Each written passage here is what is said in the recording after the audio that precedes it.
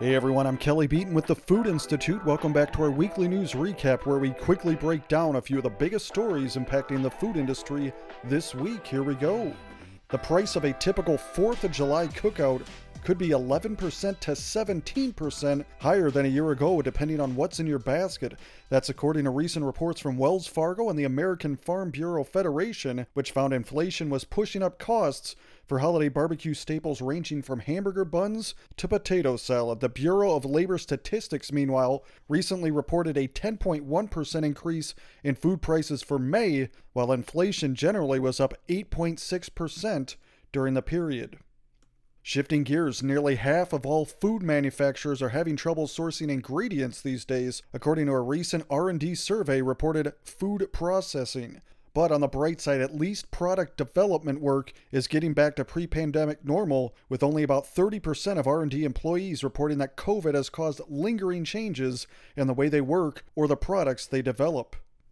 In other news, while alternative meat sales skyrocketed earlier in the pandemic, the category is experiencing some growing pains.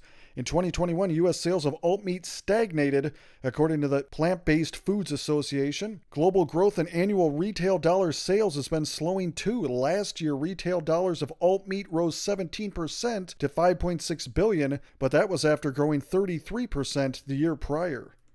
And finally, a few quick ones to close on. The market for restaurant acquisitions has cooled off. Amid inflation concerns, deals have slowed to a crawl as sellers wait for conditions to improve, reported Restaurant Business.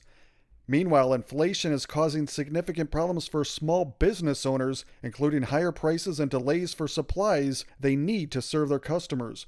As of April 2022, the Small Business Pulse survey conducted by the U.S. Census showed 24 states experiencing moderate to high price increases in more than 80% of small businesses, with the highest impacts in Midwestern states like Nebraska and Wisconsin, reported MarketWatch.